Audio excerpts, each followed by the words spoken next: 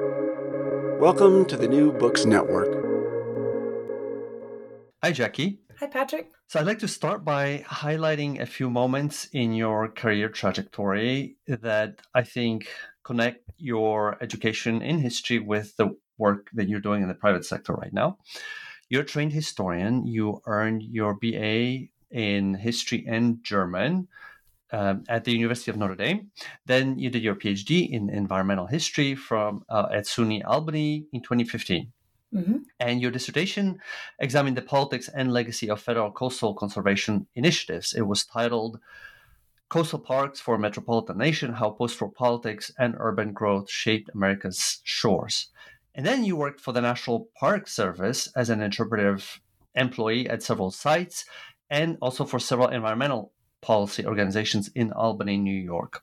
Mm-hmm. And now you work at a private company called Historical Research Associates Incorporated. So if it's okay, let's start by talking about maybe a little bit of the background, your pivot, and some of the short-term roles that appear on your LinkedIn profile. Yes. Why did you do a PhD? Yeah, I think the very honest and maybe not most exciting answer is that I didn't. It was 2010. It was in the middle of the recession. It was hard to find work. I liked history and I really liked the process of challenging perspectives and like the intellectual process that history had taught me as an undergrad.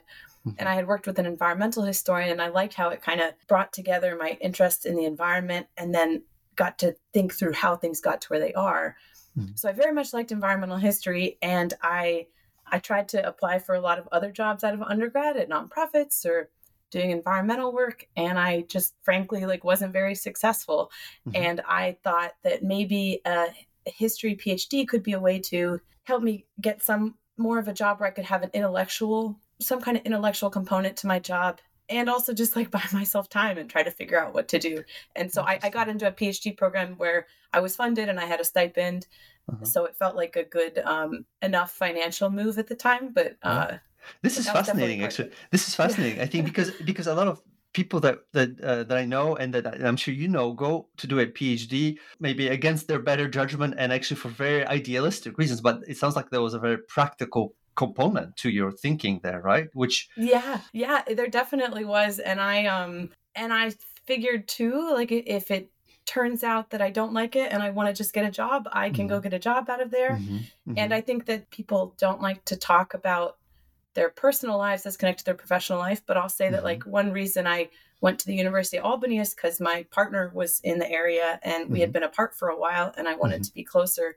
Mm-hmm. So all those things factored into my decision. I'll come back to the practical value of the PhD, but can I ask you, why did you decide to pursue a career outside of academia in the end? I suppose that's sort of, that's the question I had in my mind, and that you answered partially because this is what you had in your mind in the first place, right? But I guess maybe there's a way of inverting it and sort of think about if you were thinking about going to academia after your PhD, despite these initial practical motivations. Yeah, that's a good question. And I think part of me maybe in the back of my mind, I thought, okay, maybe that's possible. I didn't think I wanted to be in academia, but one thing that I found convinced me that I didn't want to be in academia was watching my colleagues struggle to find jobs and many of them were adjuncting and in very exploitative positions. And it didn't look like something I wanted to do. And I think that just to be realistic, so I was at the University of Albany, SUNY, which is a great school. I really loved being there, but there's so few tenure track history positions. And then especially in subfields that the reality is that most people who get those positions went to better school, went to Ivies or went to really, really top tier schools. And so I was very realistic and under no illusion that I would be able to get one of those types of jobs. Mm-hmm. And so I think that really cemented it for me that I kind of liked working in more practical things. I've never been one to just want to think only about ideas. I like to apply things. And so, but then the reality of the job market and watching my friends really struggle financially and personally through it made me not want to go into it. Mm-hmm. Very interesting. So given that you knew how you wanted to go about your career and that it would not be academia, I wonder if you did something that a lot of people who set their mind on being a professor actually don't do, which is network in the professional world. Did you do that during your PhD years? Yes, I Okay. spent so much energy. Sometimes I think to the chagrin of my advisor, because I was doing my work and I was TAing, but I spent a lot of time trying to get other work or networking or internships. So that's kind of how I got into my other positions. So I tried to approach it like, okay, I'm in Albany, New York. What's in Albany? It's the state capital of New York State. There are so many government agencies that are based here, like all the, and I'm in environmental stuff. So the Department of Environmental Conservation, there's a state parks department. There are also a lot of environmental nonprofits that have an office in Albany because of the state government being here. Mhm. And so I started going to some like lobby days or different environmental events to network with Mhm. people. And then that led to internships and then eventually jobs with several nonprofit organizations in Albany. But I did that specifically because I just kept picturing I was going to finish this PhD and not be able to find work. And I did Right. not want to be in that position. So I Right. started that early and I did it while I was going through grad school. So, how was your experience working at the National Park Service? And could you talk about what you did? I know that you held several different kinds of roles that are, Mhm. I guess, overlapping, related. And I'm interested, especially in how your historical training maybe helped you. How did it fit into these different roles, or maybe one that stood out for you. Yeah, I worked at several national parks and I did that in the summers and would work in seasonal positions. And I worked at a Civil War battlefield down in Georgia, at Cape Cod National Seashore, and then at Manzanar National Historic Site, which is a Mhm. site where the U.S. government incarcerated people of Japanese descent during World War II. So at Manzanar, my historical training was especially relevant because I did oral histories with folks who had been incarcerated at Manzanar, and then research on them and oral histories. So that was very relevant, my historical training. At the other two parks, I gave tours and I worked at the visitor center desk. It was very much like public facing. Mhm. I think my historical training is relevant in the sense that when you're giving those types of tours, you're talking about natural and cultural resources to the public. And you're often distilling a lot of complicated scientific or historical or cultural information into some really easy to understand tidbits for someone who's just coming there real quickly. Mhm. And I think that that's what we as historians, if we're doing it well, do, where we're taking so much complicated information. And as an environmental historian, I also studied ecology and scientific stuff in that area, Mhm. and boiling it down into, okay, well, what's the point? What's the takeaway? Mhm. And I think that that actually really helped my writing also to be approaching things in that way. So it's sort of like doing teaching in the field, Yeah, right? A little for bit. a student who only comes once and wanted to be there. Right. Yes. So, Right. The occasional students. We all have those students in the classroom. yeah. For better or for worse. Is that the kind of job where you grow, or are these jobs usually for a little bit and then you move on to something else? Yeah, more short term. Mhm. And I actually tried to get into a longer term position with the Park Service, but had a difficult time getting through the federal hiring process. It can be kind of hard as an entry level employee to get like a full time long term gig sometimes. Okay. And so I had a lot of success doing short term seasonal positions, and not a lot of success getting a longer term gig, which is kind of what led Mhm. me to other things. Sure. Yeah. Sometimes it's interesting how lack of success in one area actually takes you somewhere else that's often more interesting, right? Yeah, Um, exactly. and you also work with the city of Albany and its Sustainability Advisory Committee. And I'm reading that, I got that from your profile too. Could Yeah. you talk about your role there and also about, maybe these linkages between your historical expertise, training, transfer skills maybe, and what you did there? Yeah. And that I will say, I should be clear, is a volunteer. It was an appointed position. So I Okay. was appointed by the mayor of Albany, and it's a council that reports in advisory capacity to our mayor and common council about sustainability issues. And so the actually reason I resigned is because I was still working my job, and then I have a child, and it was just too much to do in an unpaid role. Sure.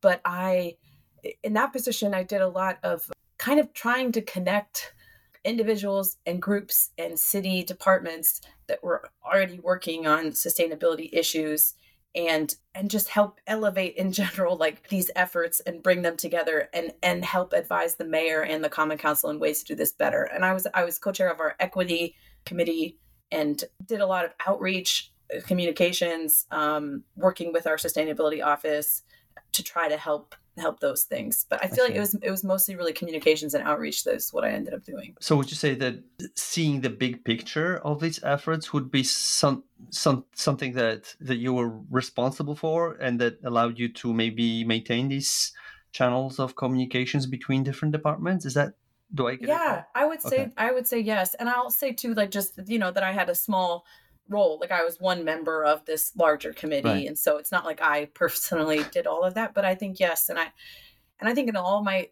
positions, whether volunteer or paid, that relate to sustainability, environmental issues, I think that my historical training and seeing this larger picture of environmental change over time and then where we are and then where we could be, I think really informs how I approach advocacy on those issues. I do a lot of walkability advocacy in Albany and related to that committee, because I think a lot of our sustainability issues go back to the fact that we have constructed our communities in a way that caters to cars and requires a lot of materials and a lot of emissions, and making things simpler, closer together, denser, not require as many materials is a core component to how we can build more sustainable communities. And so I think that my environmental history training very much has led me to that conclusion and that type of advocacy. Very interesting. I really like what you said, about seeing where we are and where we could be, in the context of where we've been in many ways, because that really connects to, three different points in time, the past, the present, and the potential future. So that's kind of, cool way of highlighting what historians can do and can be, where they can be useful, I think. Thanks. Yeah. And I think when you do environmental history, I think it's hard to not think about like these different, like we're in a very bad spot environmentally.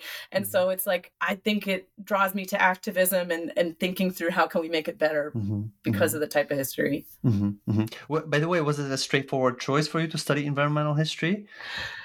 I think once I realized kind of what it did and what it was, yes, but not exact. So I've always I love being outside. I love like the natural world is definitely what makes me feel good and be at peace. And I used to think I wanted to study biology. And then I found that in college, like an undergrad, that we just sat in a lab all day doing experiments on tiny things I couldn't see. And it didn't, to me, feel like it at all connected with like how I saw the world and saw the natural world. And so that's when I got into in history. And then I had a professor who was an environmental historian. I was like, oh, so you're questioning like, why is it like it is? And what made it that way? And it just felt very both holistic and like you could challenge the way we think about things. And I felt in the sciences that there wasn't a lot of that. Interesting. Yeah. I guess there's that movement in history between detail and maybe the macro scale. Maybe that is quite appealing, I suppose, which, maybe doesn't always, it's always in sciences, but doesn't always come through in the immediate experience, maybe, right? I think it has to do with how they're taught. I mean, I know it can vary, but I felt in in history that I was taught critical thinking and I don't know, just always kind of thinking why. When I felt in the sciences, the way it was taught was like, memorize this and then move on. But interesting. Yeah. So let's talk about your present work. What is the company that you work for now? Could you talk about this? It's called the Historical Research Associates. What does it do? Yeah, so we're called Historical Research Associates. We are a for-profit company of about 50 or so employees, and we are a historical research consulting firm. Kind of, says what we do. We have two divisions. We have a division that does cultural resource management, which is archaeologists and architectural historians who do a lot of things related to compliance for the National Historic Preservation Act, like Section 106, Section 110. Whenever anyone doing construction needs to do historical consultation or archaeological surveys, things like that. So that's not the division I'm in. That's another division. And then we also have the division I'm in is our history division. And we do a lot of different types of research and writing. Everyone has at least a master's, and many of us have PhDs in history. And our clients clients that we work with the most often are federal agencies like the National Park Service, the Army Corps of Engineers, the Forest Service. And we write things like institutional histories, where we write like a history of how maybe the National Park Service manages a certain park site, how it came to be and how it's been managed. And that then is a tool for future managers. So we might do something like that. We might write a special study about some certain type of history that is contracted out, and we would write it. For attorneys, we do a lot of environmental litigation, tribal and water rights. And what we do is a lot of research, kind of like digging whenever attorneys hit a wall on the information that they know, and they need to figure something out that is in the past, but they're not quite sure how to find it. They bring us in and they recognize our expertise as historians to go and figure that out. I'll come back. I'll follow up on this question in just one second. But I was curious, when you were, how did you find this company? How did you articulate your value? I suppose the process was maybe different, probably different than as if you were to apply to a university and talk about your value there, right? Could you say a word about that? Yes, I could. And so I first heard about them actually from a professor who, my company's headquartered in Missoula, Montana, and he was at the University of Montana. So he knew about them, and he said, this might be something that you could be interested in. It's a very non-academic, he knew I was interested in non-academic work. So I looked at them. I actually applied for a job and was not interviewed or anything. And then they had another opening a year later, and I applied again. And one way I articulated my value was my experience in non-academic roles. And I spoke to colleagues later, and they said that was very much one of the reasons that they hired me, because they get a lot of applications from PhDs who maybe are having difficulty on the academic job market and want to apply. But if someone is really interested in just being a professor, it's not always a good fit. We don't teach. Right. We don't research what we want to research. We research what our clients ask us to. And there's no room for, this is really interesting, I want to go deeper, because you have to stay on budget and your schedule. And so they told me that my experience with working for the government and working for nonprofits, and I had done a lot of, I had managed projects, I had managed events, I had done community outreach, I had networks in those worlds, that was very appealing to them, because they knew that I kind of understood how that would work with, with budgets and schedules and client relations and things like that. So this is essentially where your networking and your clarity of vision during your PhD years paid off. Yes, I think so. Yeah. And it's also interesting what you said that unlike in academia where you get to get seduced by a project maybe and dive deeper into something that just really looks interesting, here you have to have a certain more than certain, really serious discipline, because you follow client and you follow the budget, right? It could be challenging because, anytime you're doing research and you really get in the zone and you start finding things and you're like, oh, this is interesting. And then I find I on a very day-to-day mundane basis, I just take a lot of breaks where I can pull myself out and say okay, what am I really looking for? We have scopes of work because we often respond to an RFP or with the client, we write out the contract and the scope. And so I'm constantly referring back to the scope and is this what we're okay, no, that's too tangential. Let me move back. Do you ever get to choose the projects that you work on from within, the offers and requests made by clients? Yeah, so we do, in the sense that if it's a project that's out to RFP, it's out to bid, and we feel, we don't really have the subject matter expertise for that, or maybe we think that's a scope that's too large and they're not going to have the budget for it, then we don't apply. And we have an internal go, no-go process where we decide, is this something we want to apply for or not? And so in that sense, we do get to choose. So I write a lot for the National Park Service, and they put out many RFPs relating to historical research. So we definitely pick ones that we think would be interesting or that we have the expertise for. So it's some level of picking, but you don't pick what they're putting out, I see. Sure. Makes sense. So you've given us a sense of the kind of the range of projects that you work on, you might potentially work on. Could you possibly share a specific project where you feel like your work as an historian, as a researcher, made an impact on some specific organization or maybe a community where you feel like you added value to something, maybe again, an institution, maybe something larger than an institution. If it's, I know you're doing some confidential work, so I don't want to push you to, but is there anything that you could share? Yeah, I have some thoughts. I was thinking before this interview about that question, and I can talk some about a couple of projects that are confidential, but I'll just talk broadly. But we have recently, I've done a few projects that I managed where we had a couple different instances. One time there was a university, one time a sorority, actually, like a national sorority, came to us and asked us, they wanted someone to research the history of their organization as relates to discrimination and racism in their organization's history in order to kind of come to terms with it themselves and decide how to move forward, sometimes on specific things like what things are named or how they structured things based on earlier individuals in the organization. But those two projects, they were different projects, but it was especially interesting because they kind of had already been down a process where they tried to do the research themselves and then came to a point where it was like, this isn't enough. In one of the cases, the university, the dean was like, okay, well, this is interesting, but it's not really enough information for us to make a big decision on. You need to do a little bit more. And they thought about going to grad students, but they really needed it in a quick turnaround. And they needed to make sure it was airtight and they could move forward and make a institutional level decision based on it. And so because of previous work we'd done, they knew about us in some other fashion. And that was just very interesting for me because it was non-historians. And in our first conversations, I kind of articulated what we could do and how we could bring up information for them and then asked what they wanted and what would be the most useful way for you to receive this information. And so one thing we ended up doing was I did a lot of historical research, and then I made a spreadsheet just explaining, which document was what, because they needed to make their own decisions internally. That's very much their community needed to make the decisions, but they wanted the information. And so by doing something like a spreadsheet where I put by document and then, okay, this is what the document says.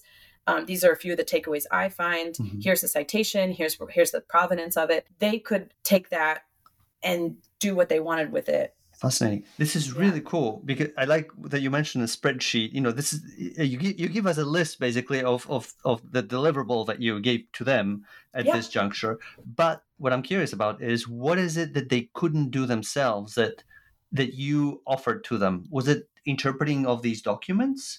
Finding them?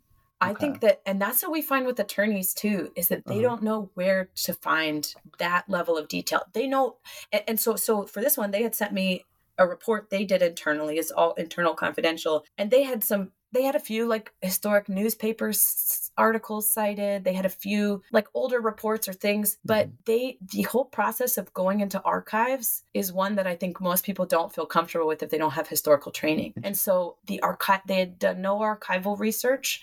And the level of historical research, it was just like skimming the top, where even just through databases I have access to through universities, like through, like we have access to all the databases you would at a university library. Right. Even just there, I found a lot more information than they had found.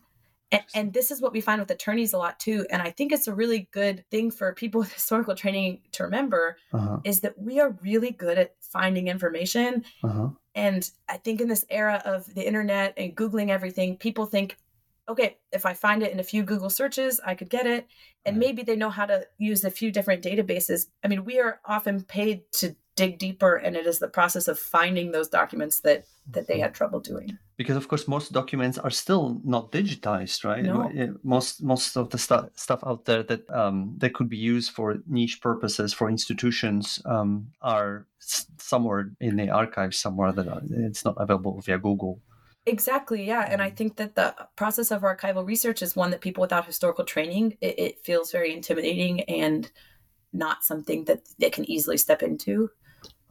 Yeah, and I think also just the knowledge of like what databases are useful and have information, because a lot of things that are digitized are, under so many layers of databases that you need to know where to go. And that's, we're trained to do that. We know how to do that. Since you've mentioned your work with attorneys, and you also mentioned on your profile support of litigation services, I was curious, what kinds of stuff, I think that goes together with what we just talked about, and that was a great example.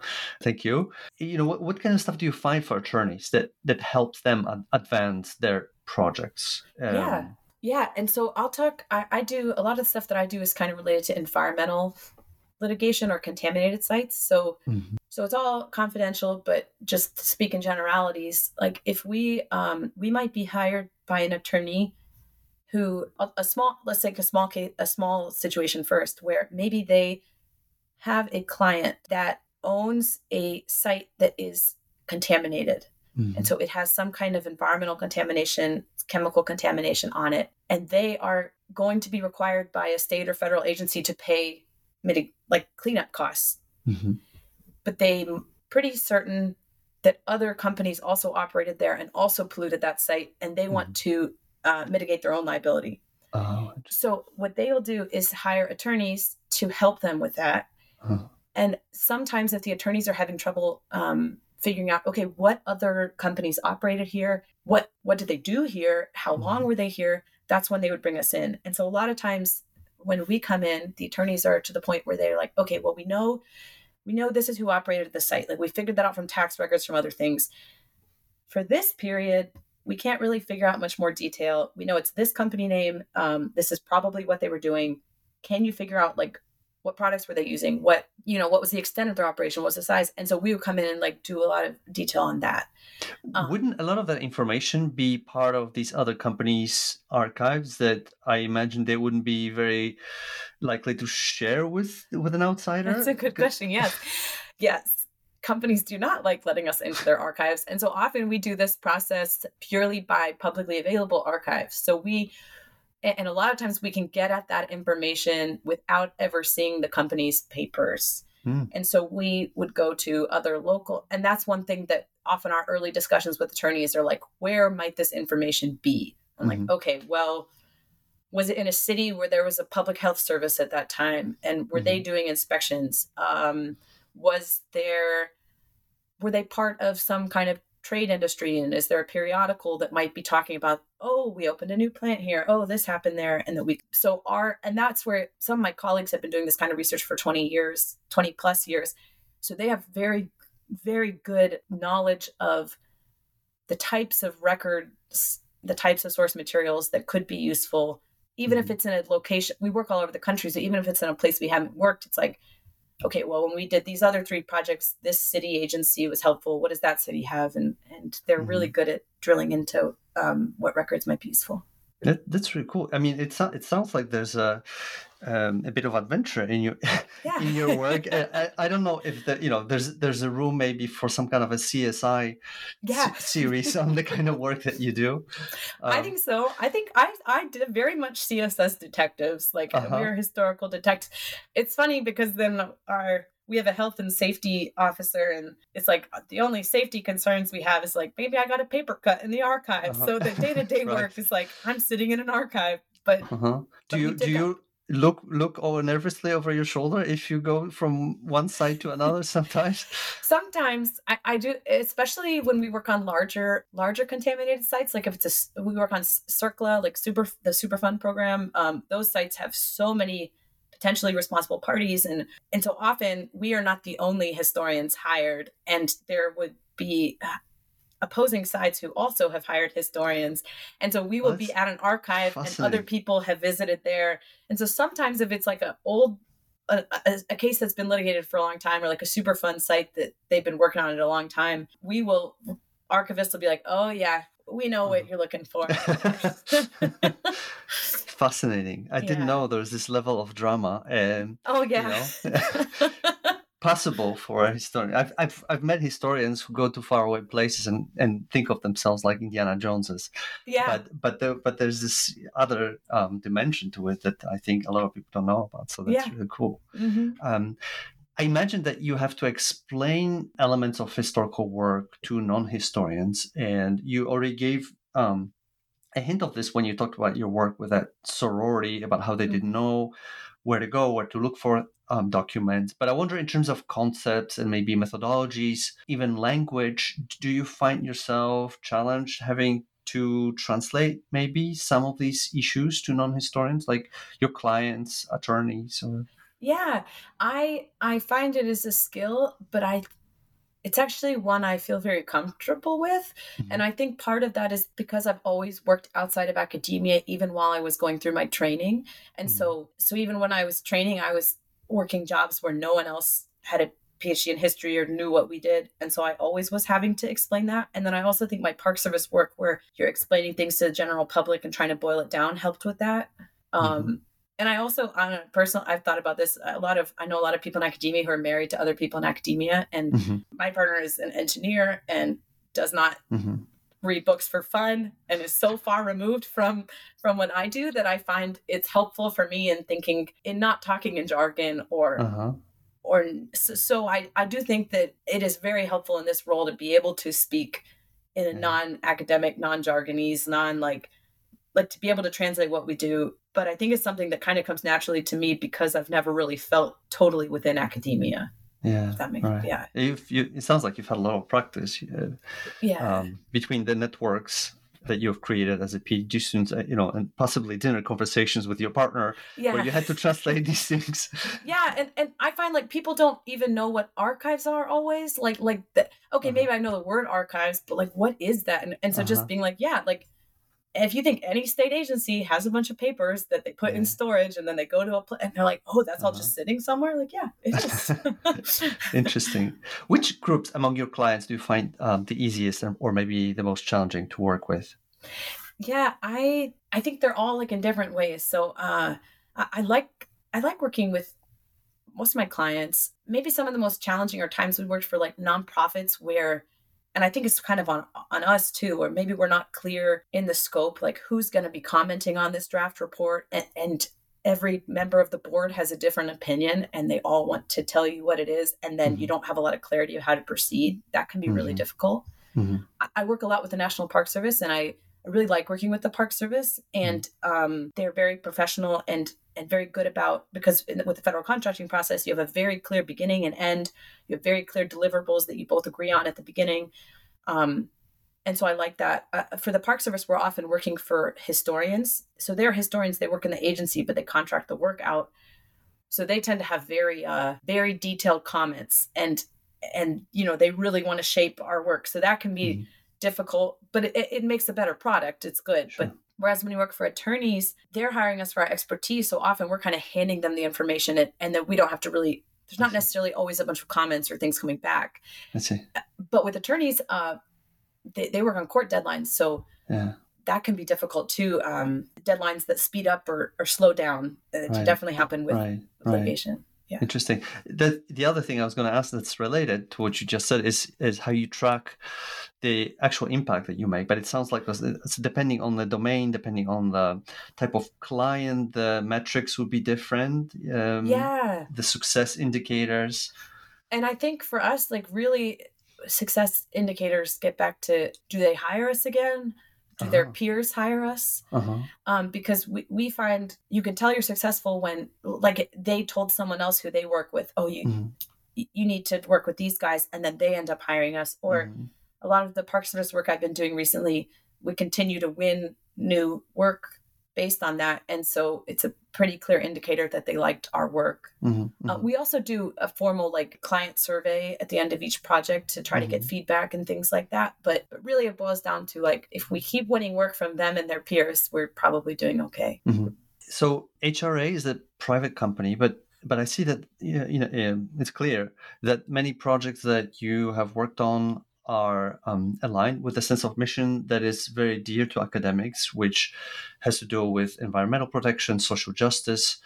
Was that something that was very important for you, or were you open to working with companies that maybe are more removed from these interests, this mission? Yeah, I think it is important to me. And I think that I remember applying for this job and asking them that in the interview, because we do work for attorneys who maybe their client is an oil and gas company or things like that. Yeah. And that does happen at HRA. And I had come from I worked at advocacy organizations where we very explicitly were taking positions. Mhm. And so they asked me, like, would you be okay with that? And I think the way that I feel okay with it ethically and morally is that we are researching material and bringing it to light. And we are not, especially because that really only happens ever in litigation. On the Park Service side, I think it's more like, okay, it's all the same values. But the way I come to terms with it, and a lot of my colleagues, is that we're not taking a position on it. We're not massaging the research. And if a client ever seems to say, hey, we want you to find this, we don't work for them because, and that is a line that we draw ethically, because we're going to find what we find. And we are very clear at the beginning of projects that it might not be what you wanted us to find, but we'll give you the information, and then you can be the one who makes the argument. But it's not our role to make a legal argument. It's our role to unearth historical information. Are there kinds of cases in that maybe your company would have turned down hypothetically, or that has, or am I asking too much? No, it's okay. Yeah, I'm just we have just internal discussions about that. So if something felt like, okay, this would cross a line from what we all felt comfortable with, we have had discussions like that. And I don't want to really name names or anything, but we do have discussions to that extent. And then we also, I think that very clear line we draw, like I said, is if we're ever working with attorneys or environmental firms who are pushing us to make a certain conclusion, we won't do that. So I have a whole bunch of questions that I'll try to collapse into maybe one longer. I'm interested in learning possibilities on this job. What do you feel that you learned while doing this work? Do you feel like you are growing, and maybe informally just by doing the job, or are you maybe taking part in some upskilling activities that help you get to a place that you haven't been, seminars, workshops, things like this? Yeah, I have learned so much on this job. I think the fast pace of it, especially, it's hard not to always be learning. I feel like I'm writing about like a book length report a year usually. So I'm so I think because of that, my writing has improved quite a lot, because I'm getting so many people editing my writing and copy editing my writing. And it has really improved, and my ability to be succinct and do that quickly has improved a lot, I think. And that is something where, I kind of have mentors within the company who are editing my work. Project management skills, I think, are a really big role, because we are bringing in clients, and I work as a project manager with these clients. And that's something I do increasingly more as I go along in this. And then doing those things. So you supervise people at also, a project which is level. Part of it. Okay. Okay. Yeah. So we have kind of a structure where you have I don't have any supervisees just in the company, but when we have project managers, it doesn't matter your role. Like, that project manager is managing the project, then you'll have people under you, and it could be someone that's actually senior to you in the company, but maybe they're working on your project. So it's a very flexible organization. I really appreciate it. So so as project manager, I'm responsible for, I draft the proposal and the budget and the scope. I'm responsible to sticking to that scope, sticking to that budget, divvying up the work among my colleagues, making sure that we stick to it on time, doing check-ins with colleagues to make sure their work is ongoing and going well, see if they need help, make sure our work fits together, and then also client relations and keeping the client happy and developing that relationship. Because I find that's also very important. We like to think so much about like how, our research and writing, it stands for itself. But I find that having a really good relationship with the client, then when you hit those roadblocks, or you're like, is this what you want? It's much easier to talk through everything. And it's much easier to come to a satisfactory agreement on how to proceed if you're at a sticky situation. Right. So yeah, and we did, and to get back to your earlier question, that I have been afforded the opportunity to go to like a project management training, which was very helpful. And also during COVID, actually, because we do a lot of marketing, we're trying to get out there. And a lot of our marketing is really just showcasing our work and trying to expand our existing network. But during COVID, we actually did a LinkedIn training to kind of, in this time where we couldn't go to conferences and couldn't meet with people, how can we utilize this network to kind of build our business? The other question I had, does your work offer work-life balance? Yeah, sometimes not. Okay. I think that's one thing I struggle with. Yeah, and this job, I struggle with that. And just to be open, I write a lot, and I find that my work is very intellectually taxing. Like if you're in academia, you're not expected to write a book length report in a year. That's a really, really fast timeline. And it's sort of a 9 to 5 job, but you're also doing a lot of creative work where you're trying to put together a narrative and string it together and do that kind of writing. And so a lot of times what I find is if my brain isn't on 100%, I can't do it. And so then I end up working at night or on the weekend when my brain is working, but then my work kind of bleeds into like a lot of parts of my life. And so I would say that's the biggest challenge in this job is how to, because I love the intellectual stimulation. I really like my coworkers. I love my clients. I like the types of work I do. I like that I get to work on all these different projects and I can kind of bounce. I learn a new topic where I've never known. I did a report about a park in a cave, and I didn't know anything about caves. I learned so much about caves, but that work-life balance has always been a struggle for me in this job. So moving towards a conclusion, I have a question that touches on the kinds of things maybe that departments could do during graduate training for graduate students to help them open up these possibilities and vision for thinking about work outside of academia. I was wondering, what do you think historians could do, either on an individual level or institutional level, to create these pathways to industry in a way that other social scientists have been able to do? Yeah, that's a good question. I think that one thing that I when I was thinking about this earlier, I was thinking at a very like individual level that I found that I didn't always get great advice from professors. Like they tried and were well-meaning, but they had been successful in academia. And so they didn't always give good advice for how to be successful outside of academia. And I think I wish that I had had more people who had been talking to me and their experiences, because I think it would have helped me just think through how to position myself better. And I think also maybe having I remember I took a grant writing class in grad school, and it was just the most helpful class I took because it was just so practical. And a lot of other disciplines really work on resume writing and things like that. And so maybe having someone who has a non-academic historian related job, like help people with resumes and with just how to market yourself, because I've spent so much time trying to figure out how to market my skills. And I think I learned a lot of that through trial and error. But I think helping students do that and maybe having people who have been successful at doing that come in to help students do that could be a good thing to do. It's very useful.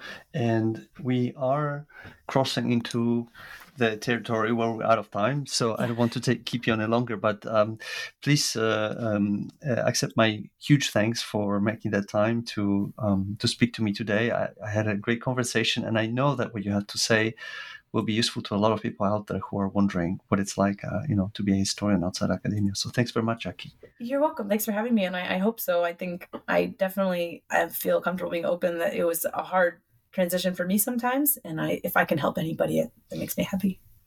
Thanks very much. Bye-bye.